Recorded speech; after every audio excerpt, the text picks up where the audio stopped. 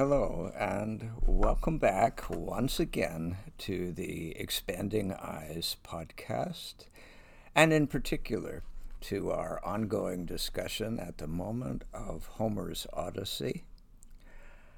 I find myself looking forward during the week to recording these podcasts because simply I enjoy talking about these works so much, and that's particularly true of the Odyssey. We have been in the midst of exploring the more or less self-contained section of the Odyssey, books 9 through 12 out of 24, taking us to the halfway point of the epic, in which, as scholars sometimes put it, Odysseus, in the festivity of the Phaeacians, pauses to act as his own bard and tell the story retroactively of all the adventures that he has had in the last nearly 10 years since the fall of Troy and he set out to try to get home.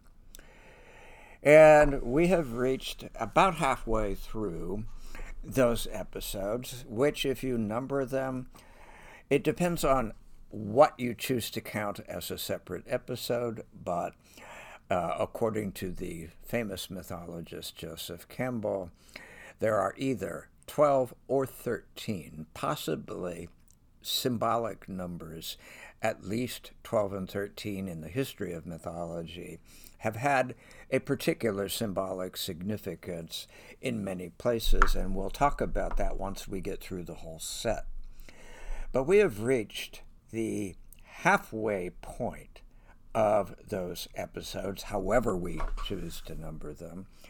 And halfway is the descent to the underworld in Book 11, the descent into Hades. Let me briefly recap the episodes that have come before that. In Book 9, some episodes are more minor than others, but they often will, even if quick and minor, fulfill or help to elaborate upon a kind of network of thematic patterns that really do, in my opinion, not just Campbell's, draw these episodes together under the surface rather than have them be just a kind of random set of adventures of the hero. One of them is resistance to temptation, failure to resist, often being exemplified by Odysseus's crew, and the first of the wanderings, the episode of the Cicones, that is set up right in the very beginning. In the land later known as Thrace, the men get into pillaging and plundering in their one last raiding party so enthusiastically that they fail to resist the temptation, even though Odysseus is trying to order them to leave, and sure enough, reinforcements come up and kill a bunch of them. Then they go on to the episode of the Lotus Eaters, and the men fail to resist the temptation to eat the lotus, which is a kind of narcotic, and simply want to lie on the ground and keep eating the lotuses and enjoying themselves passively, and Odysseus has to make them board the ship by force. Finally, in Book 9, one of the most famous episodes, that of the Cyclops, the giant one-eyed creature that Odysseus has to outwit with his polytropos nature because he is too big to fight in terms of sheer strength.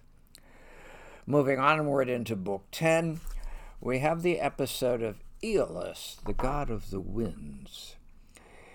Odysseus and his crew land on the island of Aeolus.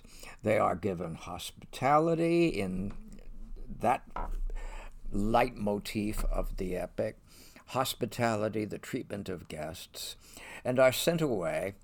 But Odysseus falls asleep, and his men, 3 guesses, fail to resist the temptation to see what is in the bags that Aeolus has sent Odysseus off with as a gift.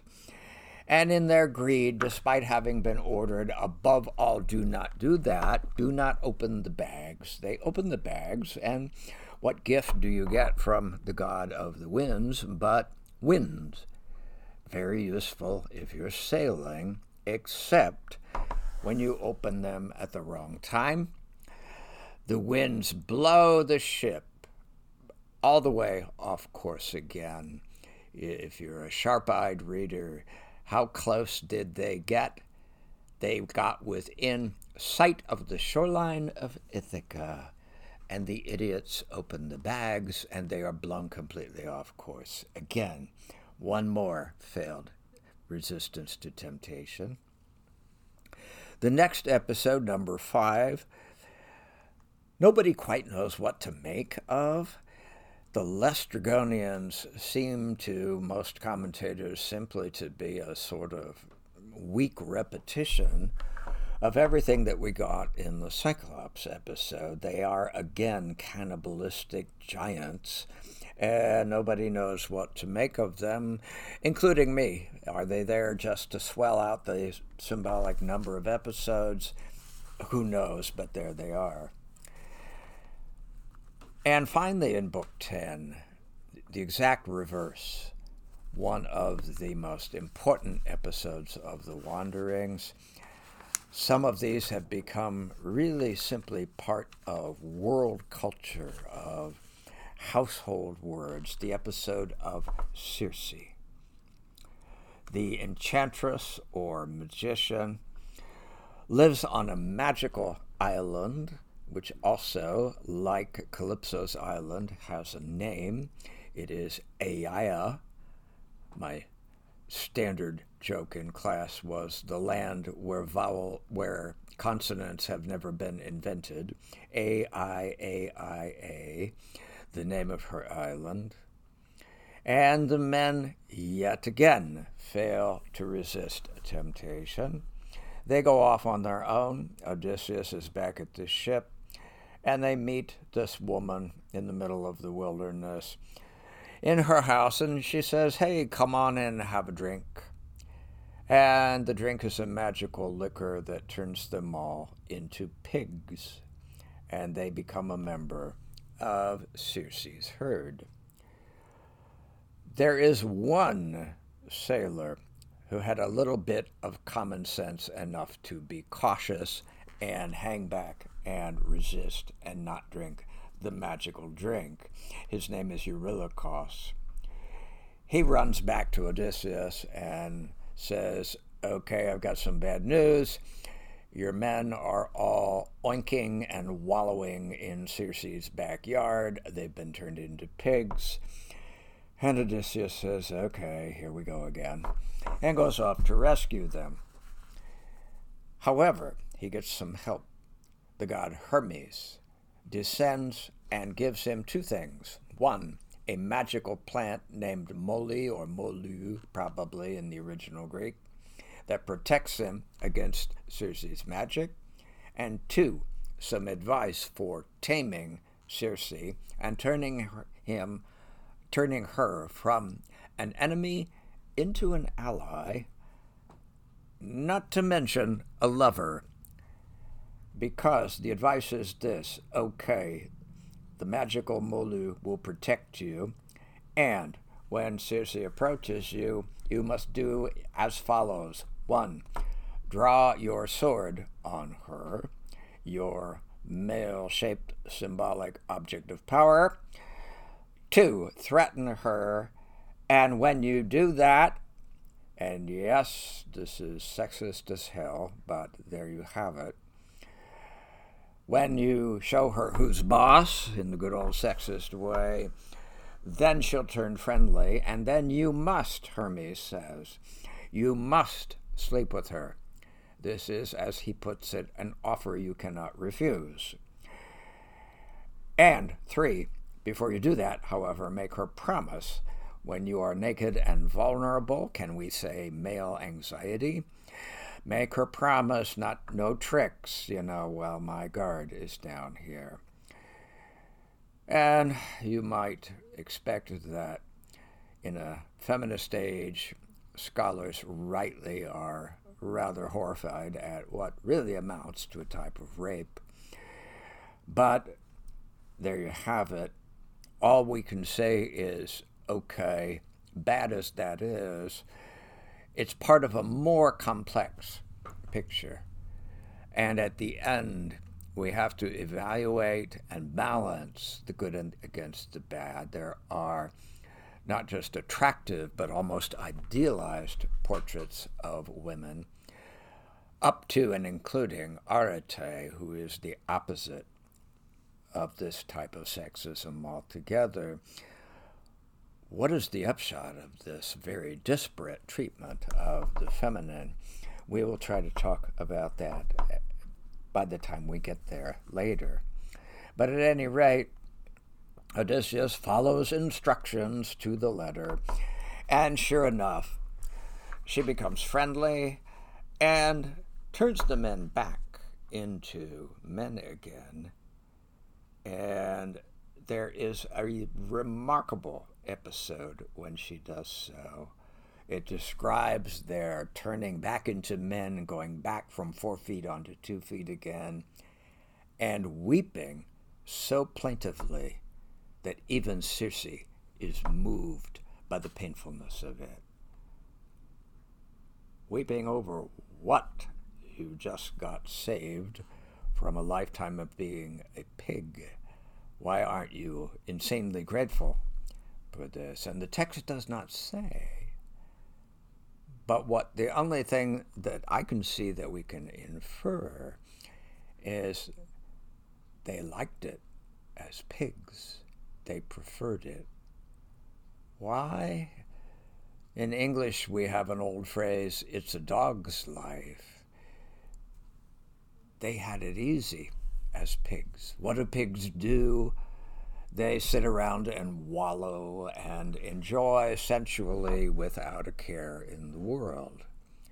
Now we're turned back into men again, and these folks are not quite so heroic as their leader. They do not say, as Odysseus said to Calypso, let the trials come. They would have preferred, apparently, to wallow. It's easier to be an animal. It's harder to be a human being. But on we go, and where we go. This is where Circe turns into an ally. She gives advice that is necessary advice for Odysseus getting back home. It isn't exactly just directional advice. She's not just a kind of a travel agent.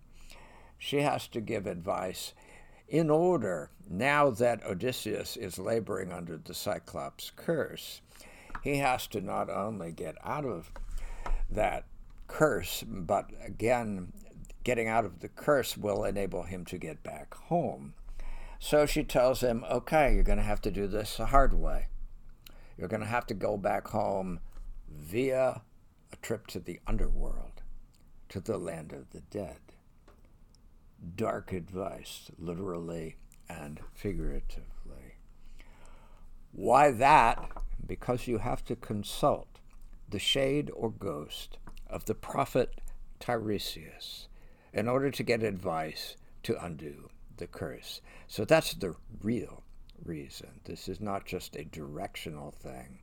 This is advice as to how to go onward in a different way from here. Geographically, however, they do set sail towards the direction of the underworld, which is north and west in the Odyssey. They have been going west already simply by real-life geography, and we have spoken of this before. Troy, in real life, Troy was located in Old Name Asia Minor, modern-day Turkey. To get to Ithaca, which lies off the west coast of the Greek mainland, you would have to sail southwest to get around mainland Greece. So they've been doing that. But now they continue to go west, but also go north. Hades, the underworld, is in the north. That is a bit of mythological symbolism that is true in a good number of mythologies. North is a symbolic direction and an ominous one in a number of mythologies. And this recurs down the history of Western literature, even in places where you might not expect to find it. When Milton's rebel angels in Paradise Lost gather in heaven to plot rebellion against God, they gather in the north. And Milton knew exactly what he was doing when he situated them there. So we sail in the north, towards the north, and go to the underworld to consult the ghost of Tiresias. The night before they leave, however, they have a kind of farewell party, and one of Odysseus's men, named Elpenor, gets drunk, goes to sleep on the roof, falls off in the middle of the night because he's drunk, breaks his neck, and dies. And I always at this point tell a silly Dalsani story about where this episode came up when I read it for the first time as a freshman in college in Baldwin Wallace University, where I had a whole class as a freshman in Homer. We studied the Iliad and the Odyssey for an entire course under a brilliant faculty member of the English department of that time named Ruby Redinger. And I shouldn't make too much fun of the foolishness of Odysseus' crew because I had my own tendencies at age 18 to screw up. And I did. I was lucky enough to get into the class with this brilliant faculty member, and what do? But I get the wrong time for the final exam and miss the final. So the kindly professor, Dr. Redinger, grants me, okay, you can make up the final by taking an oral exam with me one-on-one. But please, will you come to my house, which was only a couple of blocks off campus, so I could easily walk to it. And if I needed to be punished for my foolishness, this was punishment. At that age, the intimidating idea of talking one-on-one with this brilliant faculty member and then actually doing it at her home. Yeah, but I had to do it, and I did it, and she was very kind. But the point of it is that at one point, she talked about humor in the Odyssey. And I remember 50 years later, her using the Elpenor episode as an example of this. Odysseus, Elpenor was apparently not, crewman of the month or something, because Odysseus had not even noticed that he was missing. They sail to the underworld, and Odysseus follows the instructions of Circe. This is very dangerous to go to the land of the dead. You have to dig a trench in the ground, kill some animals, pour the fresh blood in the trench, stay on your side of that line so that the dead cannot get to you, and allow them to drink that blood, because it's very convenient that we've had a recent craze for zombie movies, because it gives you the idea of what the shades of the dead are normally like in Greek mythology, including here. They just sort of shamble around, not really all that conscious, and they have to drink the fresh blood, the substance of life, to be restored to enough sentience that they can talk. And so here's Odysseus in this dark moment, literally and figuratively, as I say, and the first person he sees on the other side of the line is Elpenor. And he looks at him and says, "What are you doing here?" and you're on the wrong side of the line. And it's okay. What is the moral of this story? Well, it's that theme of temptation, certainly, in this darkly edgy humor sort of way. If you're going to binge drink, don't sleep on the roof, dummy. Odysseus is this brilliant tactician, this intelligent, tricky character, but I often think in terms of when it came to recruiting, he really should have probably just left it to an employment agency because his men were just losers. And they finally are wiped out to the last man. They get a collective Darwin Award and are lost, every single one of them. Partly that is the curse of the Cyclops, but the men cooperate very readily with that curse, and through various pieces of stupidity, like Elpenor's, wipe themselves out one by one. So here's Elpenor. However, there is also the shade of Tiresias, and Odysseus there in the underworld does consult him. If that name seems familiar to you, it may be that you're remembering another famous work of Greek literature from a few centuries later, and that is Oedipus the King, one of the probably two most famous dramas in the Western world, along with Hamlet. In Oedipus the King, Oedipus has to consult with Tiresias, who is not dead yet. He's still alive, but he is the blind seer. He is able to have what we sometimes call second sight. He is blind physically, but has second sight.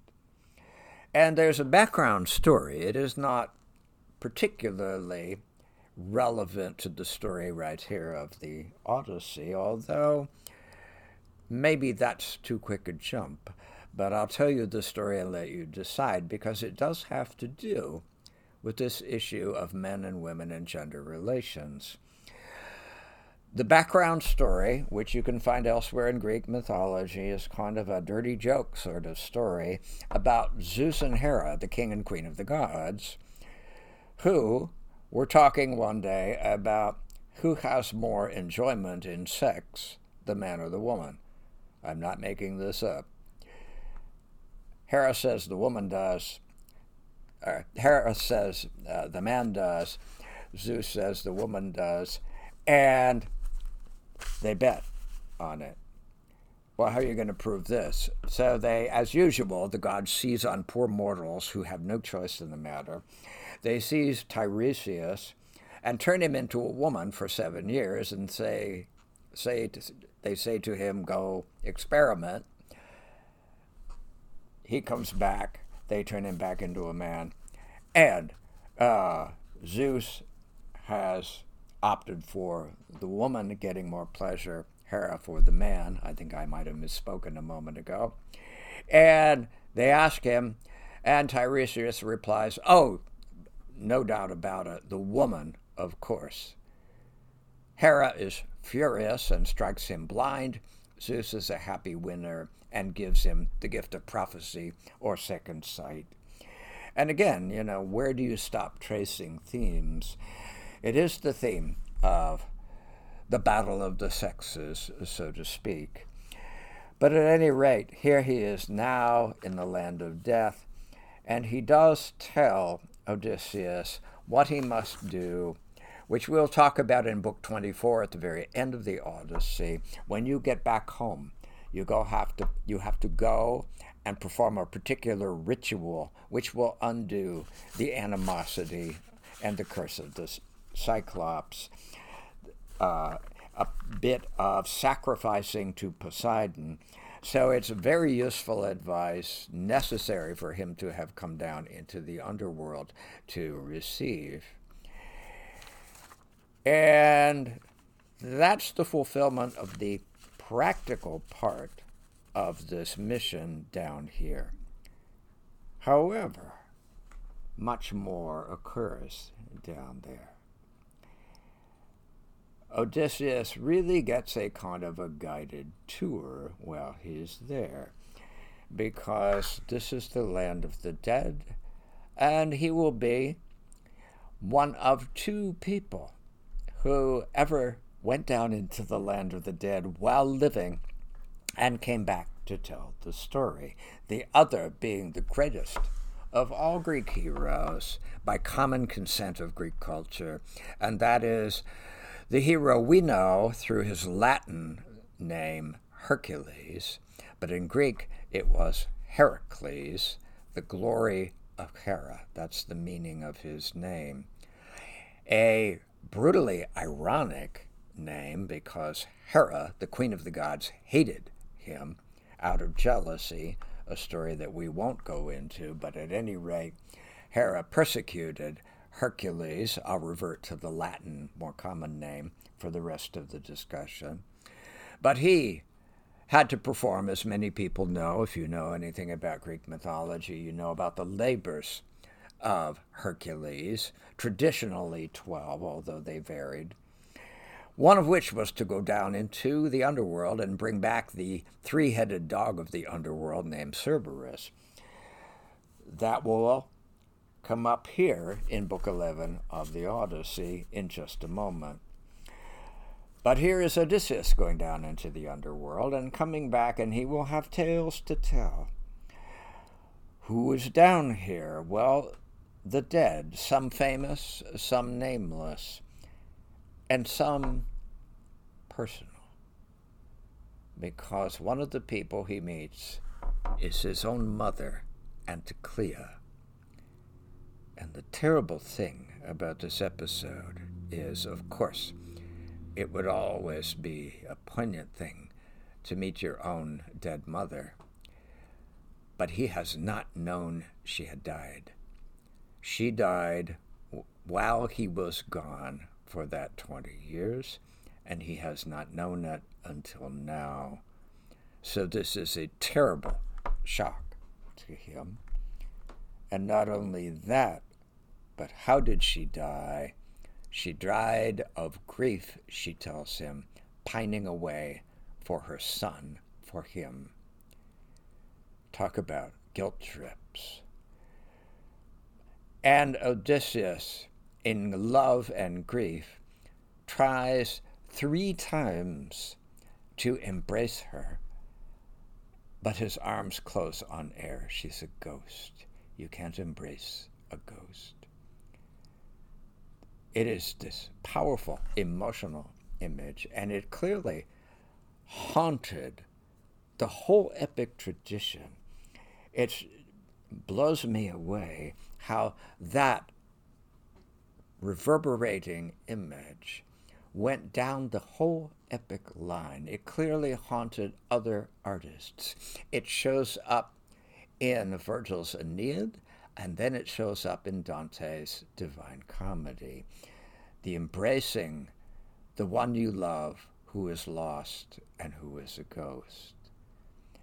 But Anticlea is here.